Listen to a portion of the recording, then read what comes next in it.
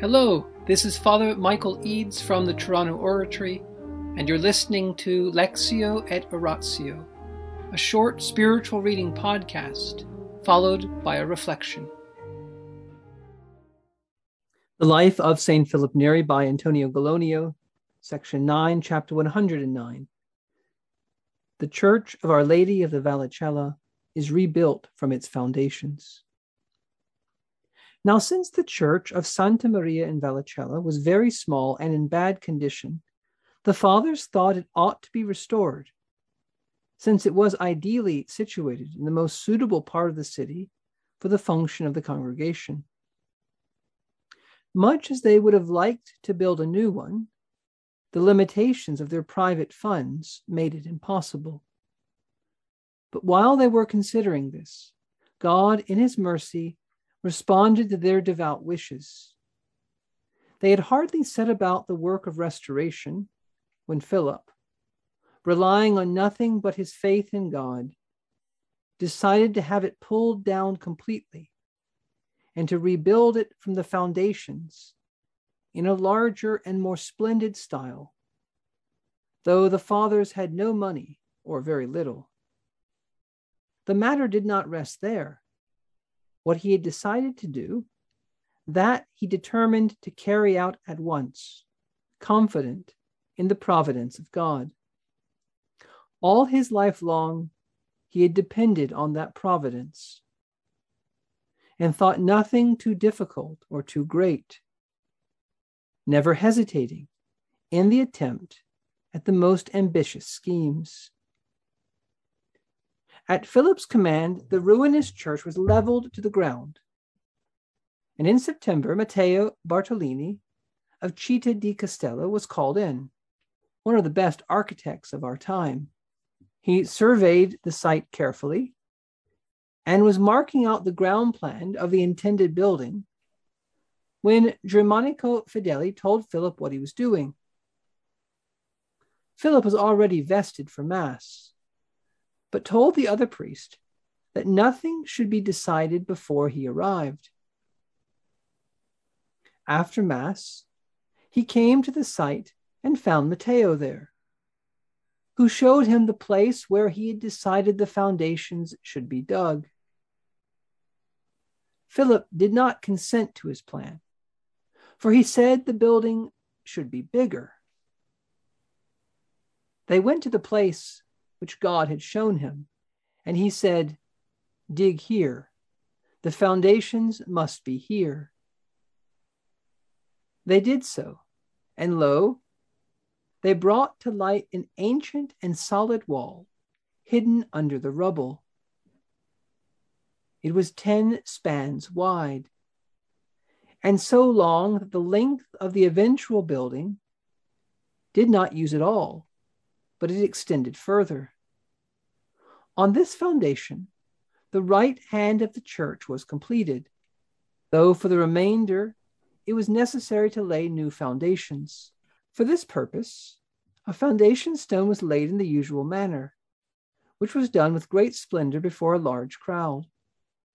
The first stone was solemnly consecrated and laid in the foundations by Alessandro de' Medici, Archbishop of Florence, to whom our congregation owes a lot. He is now a cardinal priest of the Holy Roman Church, with the title of Santa Maria in Trastevere. In the name of the Father, and of the Son, and the Holy Spirit. Amen. Angels of God, our guardians dear, to whom God's love commits us here, ever this day be at our side, to light and guard, to rule and guide. Amen. Most Sacred Heart of Jesus, Teacher of teachers, have mercy on us. Saint Philip Neri, gentle guide of youth, patron of thy own, vessel of the Holy Ghost, pray for us. In the name of the Father, and the Son, and the Holy Spirit. Amen. When the first apostle of Rome, St. Peter, first met our Lord encouraged him to do great things. He even told him on one occasion, "Put out into the deep Duke and Altum, put out into the deep and lower your nets for a catch. And St. Peter said, Lord, we fished all night and caught nothing, but at your word I will lower the nets. And he went out and caught so many fish that his boat began to sink. Put out into the deep. Have great desires. Be ambitious. Go and catch fish with the Lord, at the Lord's command. And that kind of boldness, that kind of holy ambition, is characteristic of St. Philip too, the second apostle of Rome. And we see that in the very beginning of his congregation. The physical building itself, Philip had torn down. He didn't have enough money, but what he had was great confidence in God. And he knew that the congregation was from the Lord. He had not tried to found it. It had come together according to God's plan and his timing. And he knew that the congregation needed a larger church. He knew that the current church couldn't really be saved. And so, when he knew what was the right thing to do, he did it. But then our Lord blessed his holy boldness with the grace of recognizing, telling him where there was this wall. He told him where to dig. St. Philip had these special graces from God, these special insights. And what did they find? That ancient wall in which the current church today that you can go visit, one of the most beautiful churches in Rome, Santa Maria in Vallicella, the Chiesa Nuova, they call it. They still call it the Chiesa Nuova, the new church. 450 years later, it's still so beautiful and so unique in Rome that they call it the Chiesa Nuova, the new church. And that right-hand wall that was built on top of the wall that Philip found, make it bigger, he said. What is the virtue that makes one want to do great things for the Lord?